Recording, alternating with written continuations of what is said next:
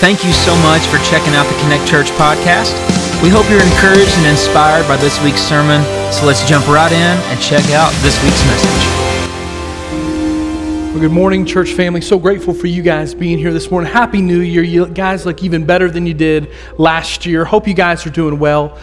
Hey, so I've got a letter to read from Pastor Anthony. He's not here this morning, but I have a letter to read to you guys from him. It says this: Happy New Year, Connect Church. I'm very excited about serving and making much of Jesus with you in 2023. I truly believe the best is yet to come at Connect Church, for Connect Church in 2023. Serving as your pastor is one of the greatest joys of my life, right behind following Jesus and my family. I cannot wait to worship with you next week and preach the word. Happy New Year. We love you, and you are sent. They are not here this morning, but we're going to continue on in our series in the book of John, chapter 3, okay? The book of John, chapter 3. I don't know what you did for New Year's, but we actually went and did Christmas with Meredith's family in Alabama. So we went to that God-forsaken land, and we went there and we tried to tell them about Jesus. They just wouldn't hear it, okay? And so we went there and we spent a few days, and here's one of the things you know, and you know this. You got kids, you know this, okay?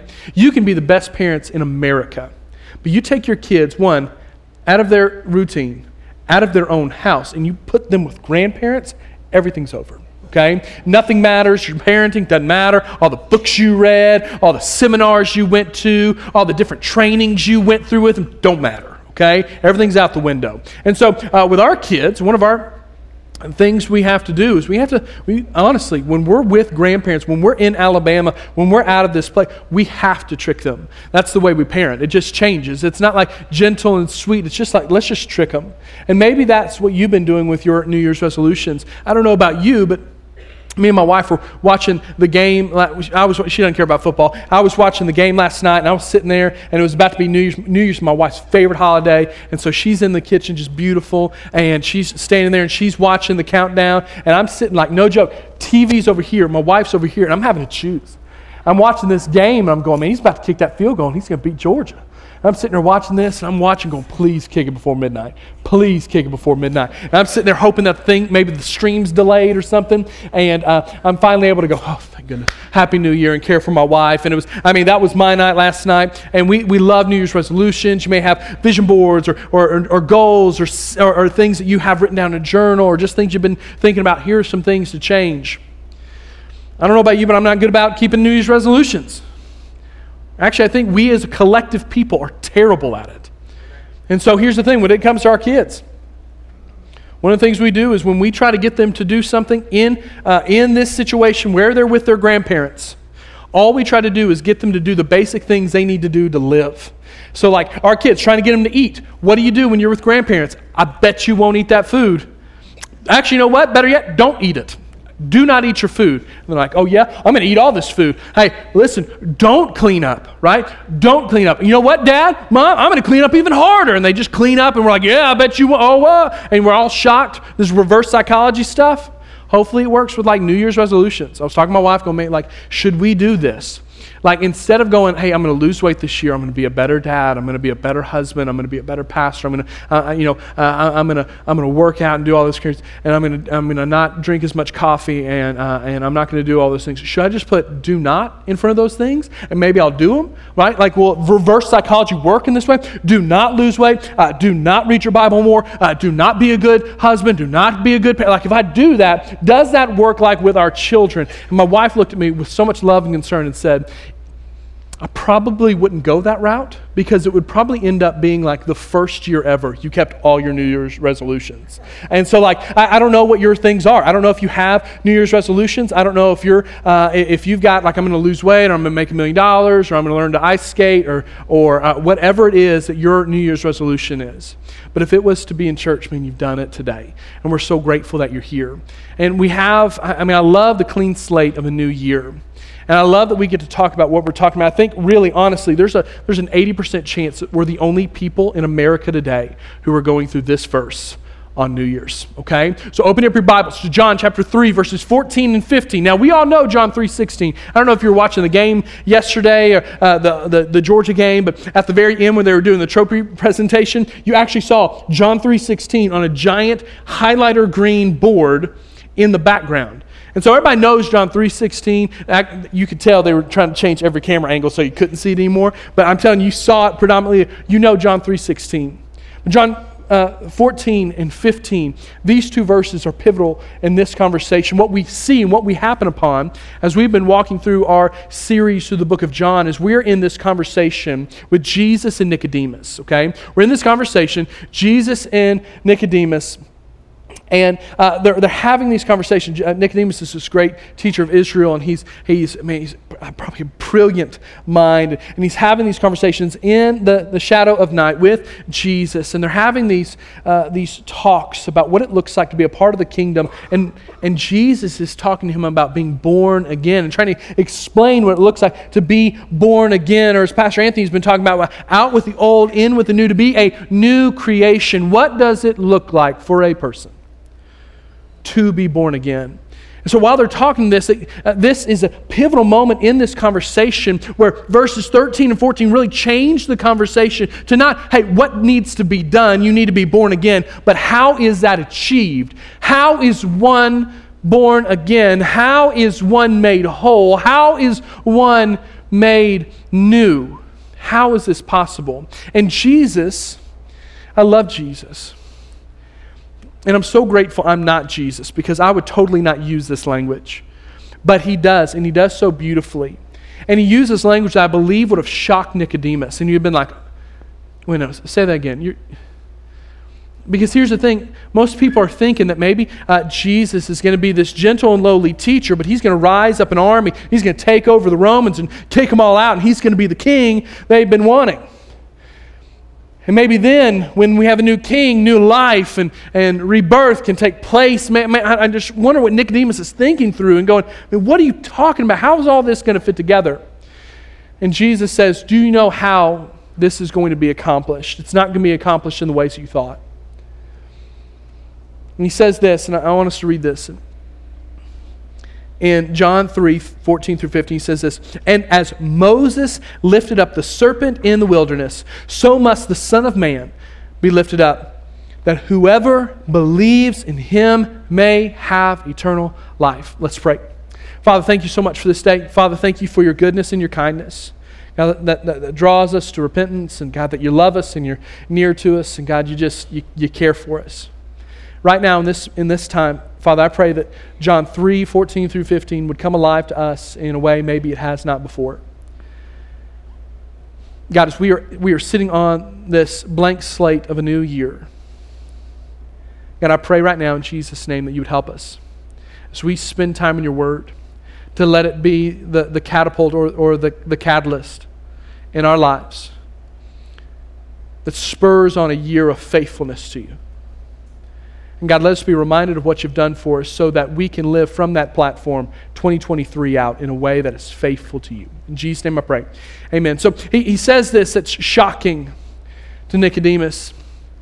The Son of Man, he says, which is his favorite title for himself, and just as Moses lifted up the serpent in the wilderness, so must the Son of Man be lifted up, that whoever believes in him may have eternal life. There's three of these occasions in the book of John where he says the Son of Man must be lifted up, okay?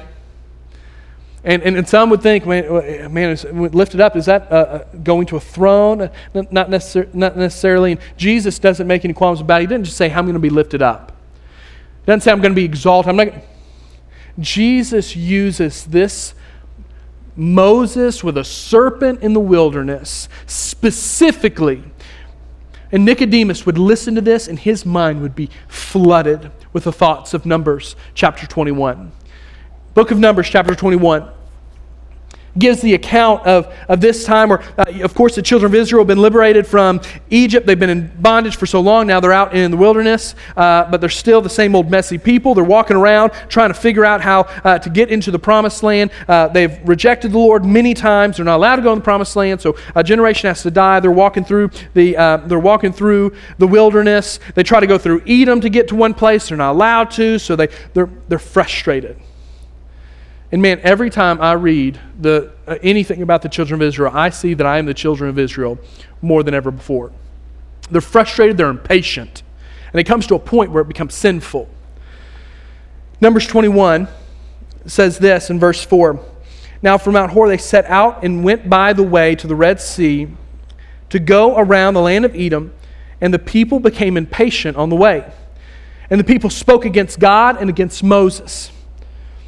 Why have you brought us out of Egypt to die in the wilderness? For there is no food and no water, and we loathe this worthless food. Then the Lord sent, listen to me, fiery, is maybe what your translation says, or poisonous serpents among the people, and they bit the people, so that many of the people of Israel died. So where we're at,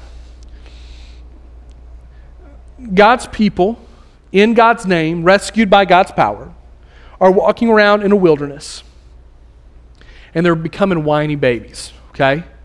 And they're getting impatient. Now they're speaking out against, with their words and with their lack of faith, against God and against Moses. And when we speak out against God, when we speak out, man, that is sinful. And I want you to be on, and I want to see something right here. God is serious about sin. He doesn't mess around with it. He doesn't toy around with it. He's not okay where he's just going to slap you on the shoulder and go, man, just boys being boys. God hates sin. He hates it.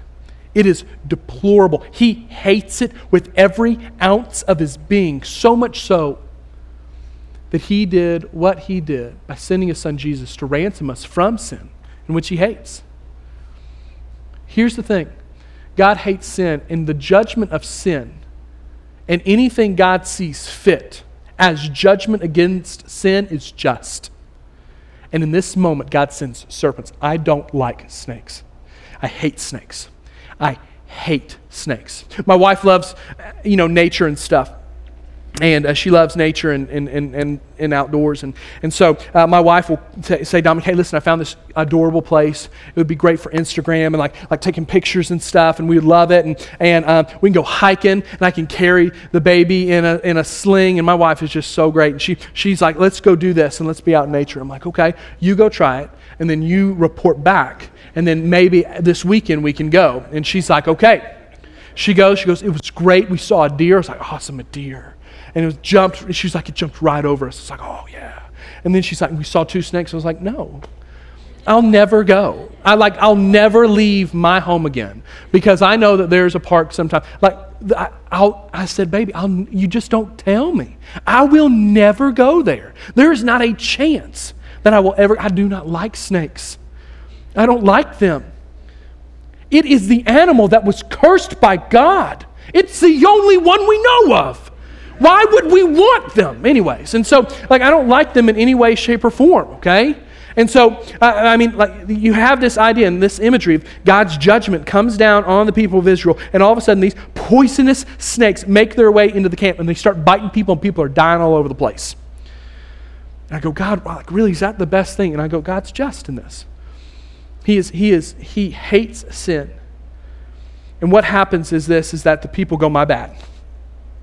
Numbers 21, 7-9 says this, and the people came to Moses and said, we have sinned, for we have spoken against the Lord and you. Pray to the Lord that he may take away the serpents from us. So Moses prayed for the people. Now listen, here's the response, and this is what's so crazy.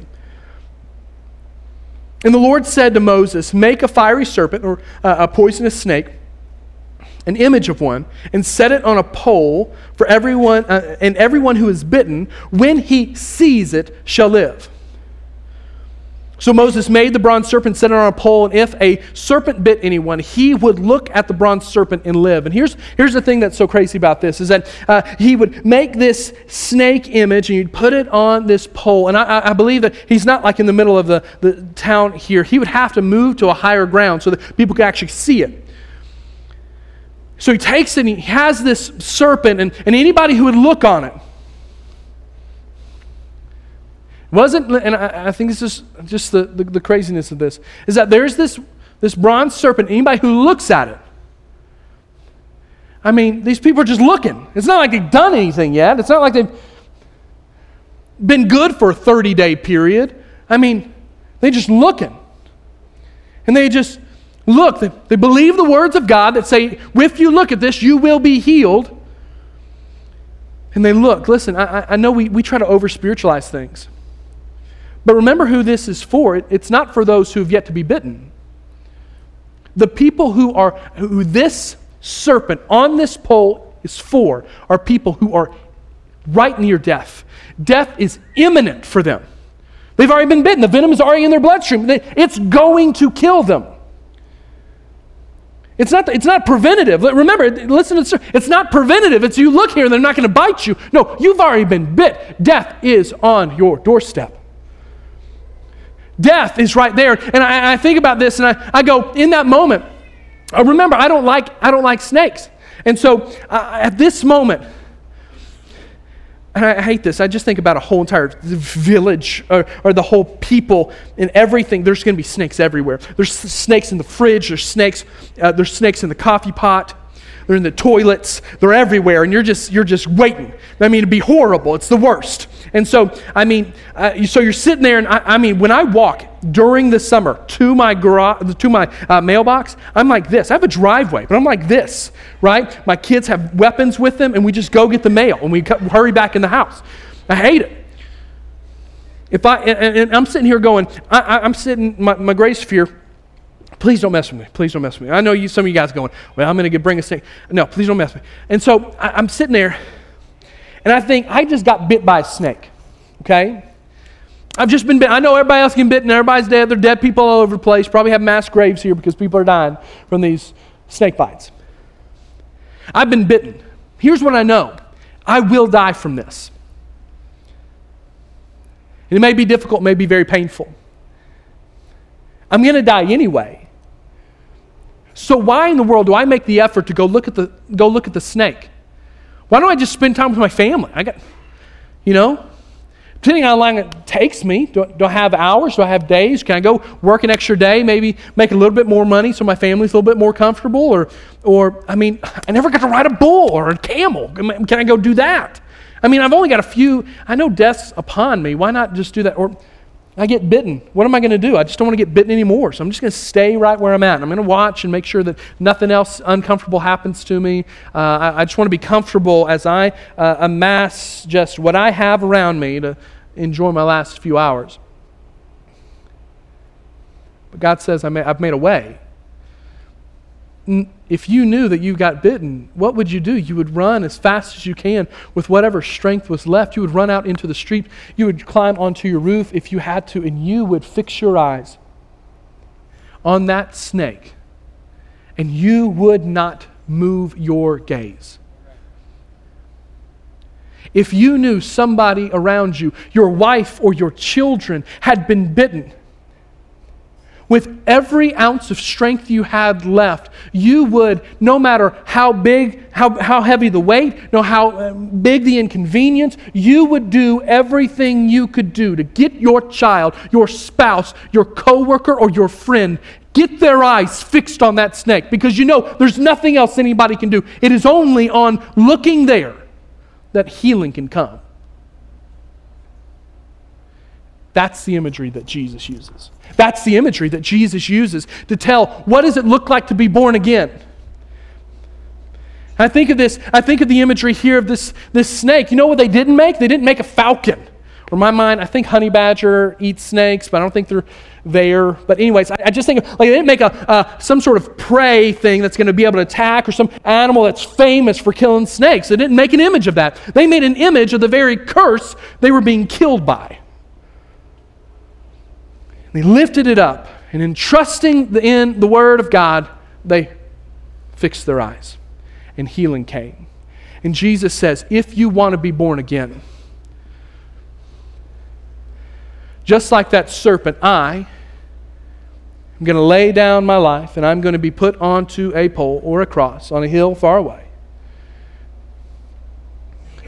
And Jesus, in 2 Corinthians, it tells us, for our sake, He made Him to be sin, who knew no sin, so that in Him we might become the righteousness of God. So Jesus, for all of us who have been bitten by sin and we have it coursing in our veins that will end us, There is no other way. Sin ends us eternally separated from Jesus. It is in our very veins. We cannot avoid it. People have been trying for years and they can't. Death is imminent. Jesus puts himself on a cross and becomes the very curse in which he would save us from. He becomes sin, bearing on himself sin and all the wrath of God being poured out on Jesus, so that simply for you and I in 2023 to look to Jesus and be healed, to look to Jesus and the venom lose its power. And for life, we simply must look and live. That's what we find in this conversation of how can one be born again. And Jesus says, look. Look to me. Believe the words and look. Believe the words and look. I will be what will heal you from what you cannot heal yourself of. I will be the thing that will heal you. I will be the one who can heal you from the things that no doctor can heal you from, that no amount of celebrity or fame or money or comfort can ever heal you from. Nicodemus, you want to know what it looks like to be born again? Look to me. Look to me. I could not imagine Nicodemus' response. Believer, do you remember that time where you looked at Jesus? Do you remember the time where everything was happening and going and you were trying to live life or whatever your story is, and there was that moment where your eyes got fixed on Jesus? Where all the wondering and all the trying and all the effort and all the working towards stopped. And you saw Jesus. We're in 2023. This year, believer, don't stop looking at Jesus. You're going to have some really great days. I love New Year's. Man, we're on day one. It's not like day two. We're on day one. We're on day one. What a beautiful idea, and the beautiful sweetness of a clean slate that we have today. We have no idea what this year's going to hold. Some of you are going to see new life born into your family. Some of you are going to lose somebody that you love. Some of you are going to get sick. Some of you are going to get well. Some of you are going to laugh like never before, and some of you are going to experience sorrow that you would not wish on your worst enemy. You are going to have plenty, and some of you are going to have loss. We're going to celebrate, and we're going to weep. Jesus doesn't change in the midst of all of that. Fix your eyes on Jesus this year. I don't know what your New Year's resolution is. We're going to talk here soon about reading the Bible in a year together and how beautiful that is of intentionally fixing our eyes on Jesus. We're going to go through a lot this year. Some of y'all, it's already been a lot. I mean, we're like not even 12 hours in, and it's been difficult or it's been hard. Fix your eyes on Jesus. I think about this as if I'm that young man who gets bitten. I'm there, people of Israel, and I've been bitten by this snake. I know that we read the Bible, and that's just how we read stuff. And we read it, and we see that story changes, they go on. Do you know how difficult it would be? Do you know how difficult it would be for you to get my eyes off that snake? Do you know how difficult you would have to bring the whole group to move me from my spot? That moment where healing came. And that very thing that I simply looked on in faith and I was healed. I know what was happening when I didn't look there. I saw what I was like. I was a whiny, complainy brat. I was mad about everything. I, in my rebellion, brought judgment on me and everybody else. I know me. I know what I'm like. I can't stop looking at it. I mean, what if in 2023 we go, I know me without Jesus. I know what I'm like. I know what I'm capable of. I am horrified of Dominic apart from Christ. And so I will not, no matter what, I will not take my gaze off Jesus. Man, what would 2023 look like if we refused to turn our eyes? Not just hoped we'd keep a reading plan going, but we refused against everything else the world had to come at us with. Our schedules, our families, our jobs, and money. That all those things are fine and good, but we will not shift our eyes. We will not look away. Because I know what I'm like when I do. Man, what a good way to start off the year, and it's day one. You go, man, I've already missed it. No, we still got like 12 more hours, and we can still make this thing happen. Listen, what a great thing for us today to love Jesus more than anything else. And be reminded of what He's done for us. And commit today, I'm not gonna move my eyes. Man, what a great day that would be on a Sunday. And then to do it again on a Monday. And then on a Tuesday. And before too long, we're sitting here on the precipice of 2024 going, Tennessee won the national championship, or they're going to win the national championship. They're going to it. They won it. It was great. They beat everybody by 100 points. And I was faithful to Jesus this year. And it's going to be great. And it would be awesome. But it starts on days like today. It starts being reminded of where we were and where Jesus brought us from. It starts just like the children of Israel. They would have left that moment going, whew. Now, would they ultimately fail again? Yeah. Will you ultimately, at some point this year, stumble and bumble? Absolutely. Some real bad. That's okay. We get up and we fix our eyes on Jesus. That's what we do. And we do that.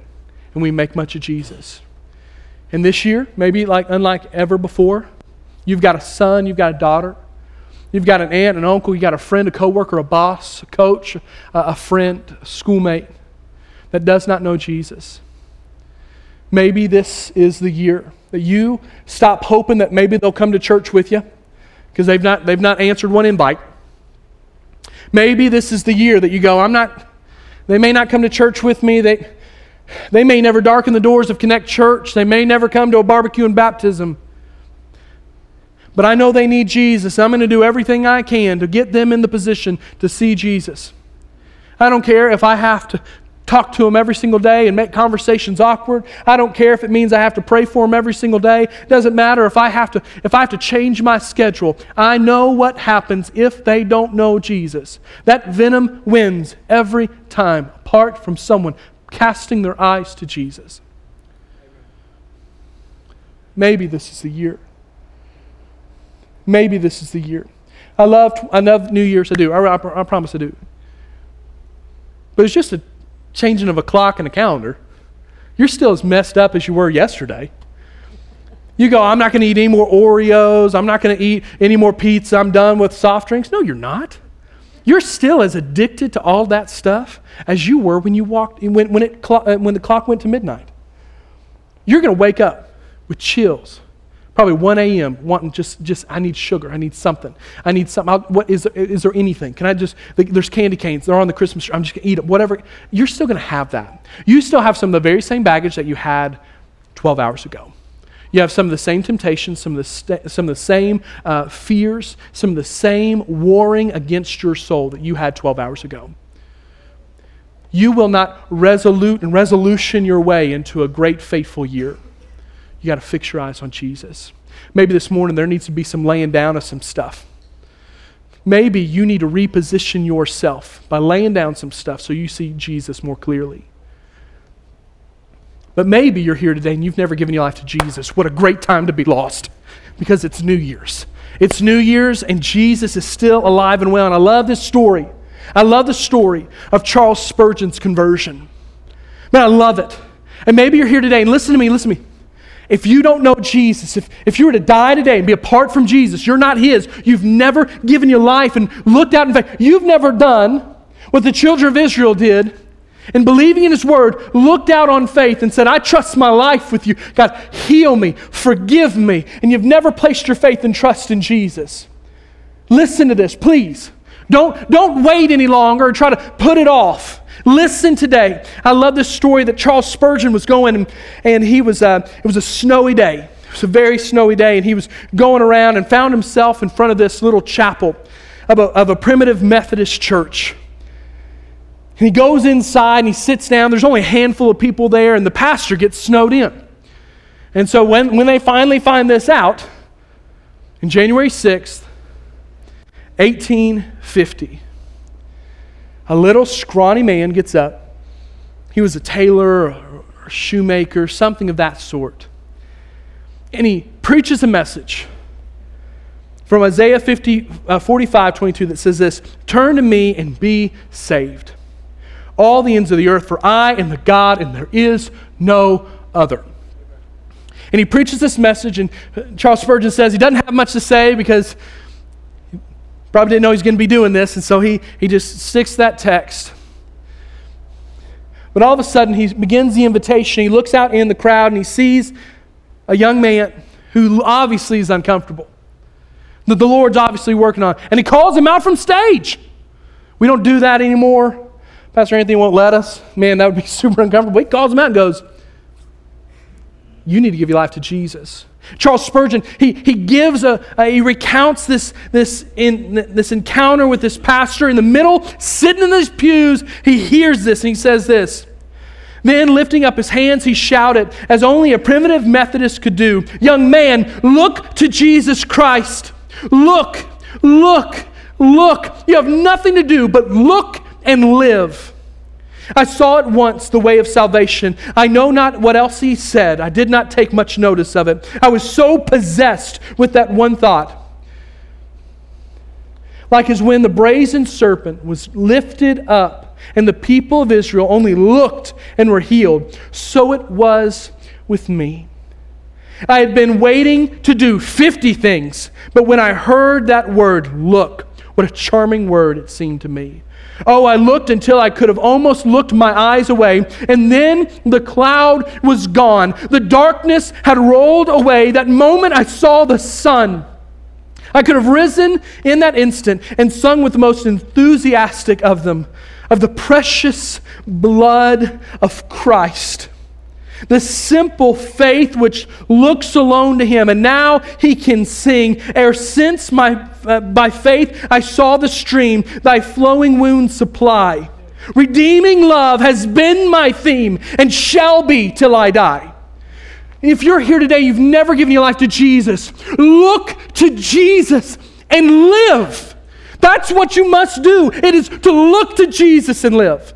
There's nothing else you can look to. There's nothing else you can do. It is simply by Jesus dying on the cross, His blood being spilled, and being buried in a borrowed tomb, and raising again 3 days later, and looking to that Jesus that one can be saved. What an awesome way to start a year. If you do not know Jesus, let today be the day you look to Jesus. This is what I want us to do. Pastor Zach and the team, they're going to make their way back up here. Love New Year's. It's a clean slate. There's two groups of people in here today. One, you're a follower of Jesus. One, you're not. There's no middle ground. You're a follower or not. If you've never given your life to Jesus, and we're serious, okay? Give your life to Jesus Christ alone today. You don't have to do the 50 things that Charles Spurgeon thought he had to do. No. Simply, you look and you live. You place your faith and your trust. Saying, Jesus, I'm yours. You don't have to do everything. The children of Israel didn't have to destroy all the snakes. They didn't have to figure out everything. They looked and they lived. So if you're here today and you've never given your life to Jesus, do so today. Don't wait. If you'd bow your heads and close your eyes, I want every believer in the room praying. But if you're here today and you've never given your life to Jesus, I want to encourage you right now where you're at to call on the name of the Lord to save you. There's no fancy way you got to tilt your head or how much money you got to give. There's no magic words to say, but it's simply the repenting of your sin and placing your faith and trust in Jesus. You can pray something like this from your heart to God. Knowing a prayer doesn't save you, but it's this desire from your heart, this surrender from your heart to God that does. You pray something like this: Dear God, I know that I'm a sinner. I know that I've done what you've told me not to.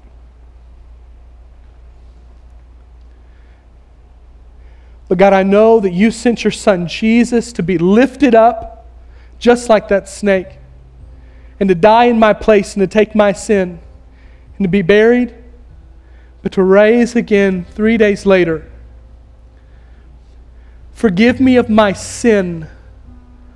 Help me turn from my old life and follow you all the days of my life. Jesus, I give you everything. Jesus, I am yours. Thank you for saving me. In Jesus' name I pray. Amen. Nobody looking around. Our team's looking away. Pastor Anthony does this, and he has way better eyes than I do. So if you're here today and you've given your life to Christ, maybe just pray that you gave your life to Christ.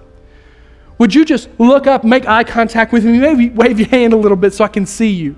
We just want to celebrate. Is that anybody this morning that says, man, that's me, and I gave my life to Jesus this morning? I looked to Jesus for the first time today. Is that anybody in the room? Say, man, that's me.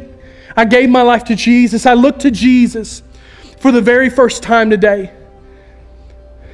If that's you, make sure you get my attention. Let me see your eyes. Is that you, that you looked for the very first time on Jesus and He saved you and forgave you today? Is that anybody this morning? Believers, hopefully this is a sign that, man, everybody in this room has given their life to Jesus and they've already looked. But maybe, believer, for this time, and maybe today,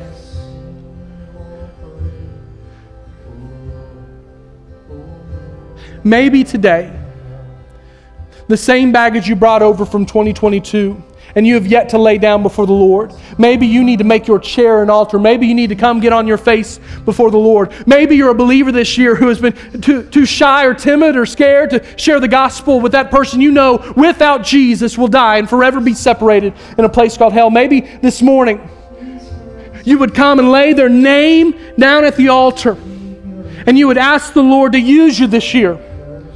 Use you this week to make much of Jesus and to share with them. Look and live. Maybe you're one here today. And it's been a long time. Life has been heavy. Burdens have been heavy. It's been difficult. Sickness and pain and hurt. Life has been hard. Maybe simply you need to stand and sing and make much of Jesus here in just a few minutes. But here's what I want us to do. I want us to pray. Man, if you need to come to this altar, you come to this altar. Father, we love you. We're so thankful for you. God, we're so grateful for the way that you love us. God, we're grateful for the way that you care for us, how you meet us in our time of need. God, we're so thankful for Jesus, who was lifted up just like that serpent, but far better, who would take the full weight of our sin and the very wrath of God that was meant for us, poured out on Him so that we could find life. God, I pray right now in Jesus' name that for those in this room who need you, God, they'd call on your name for salvation. God, for the believers in this room, God, for the believers in this room, God, let this be the year that we do not compromise, that we don't let life, comfort, pain, hurt, sorrow, joy, or celebration take our eyes off of you. But God, like no other time in our lives, let this be the time where our eyes are fixed on Jesus. And let us be fierce in making sure nothing gets in the way of that. And God, as our eyes are fixed on you, allow the overflow of that to be marriages that are restored, parents and children who are restored, jobs that are seen as mission fields and not just monotony. God, that we would see the grocery store and Cracker Barrel as mission fields. God, we'd see students knowing and being biblically literate and knowing your word and finding truth and identity there, not in the culture. God, let 2023 be a year marked by your people fixing their eyes. God, we can't wait to see what you're going to do.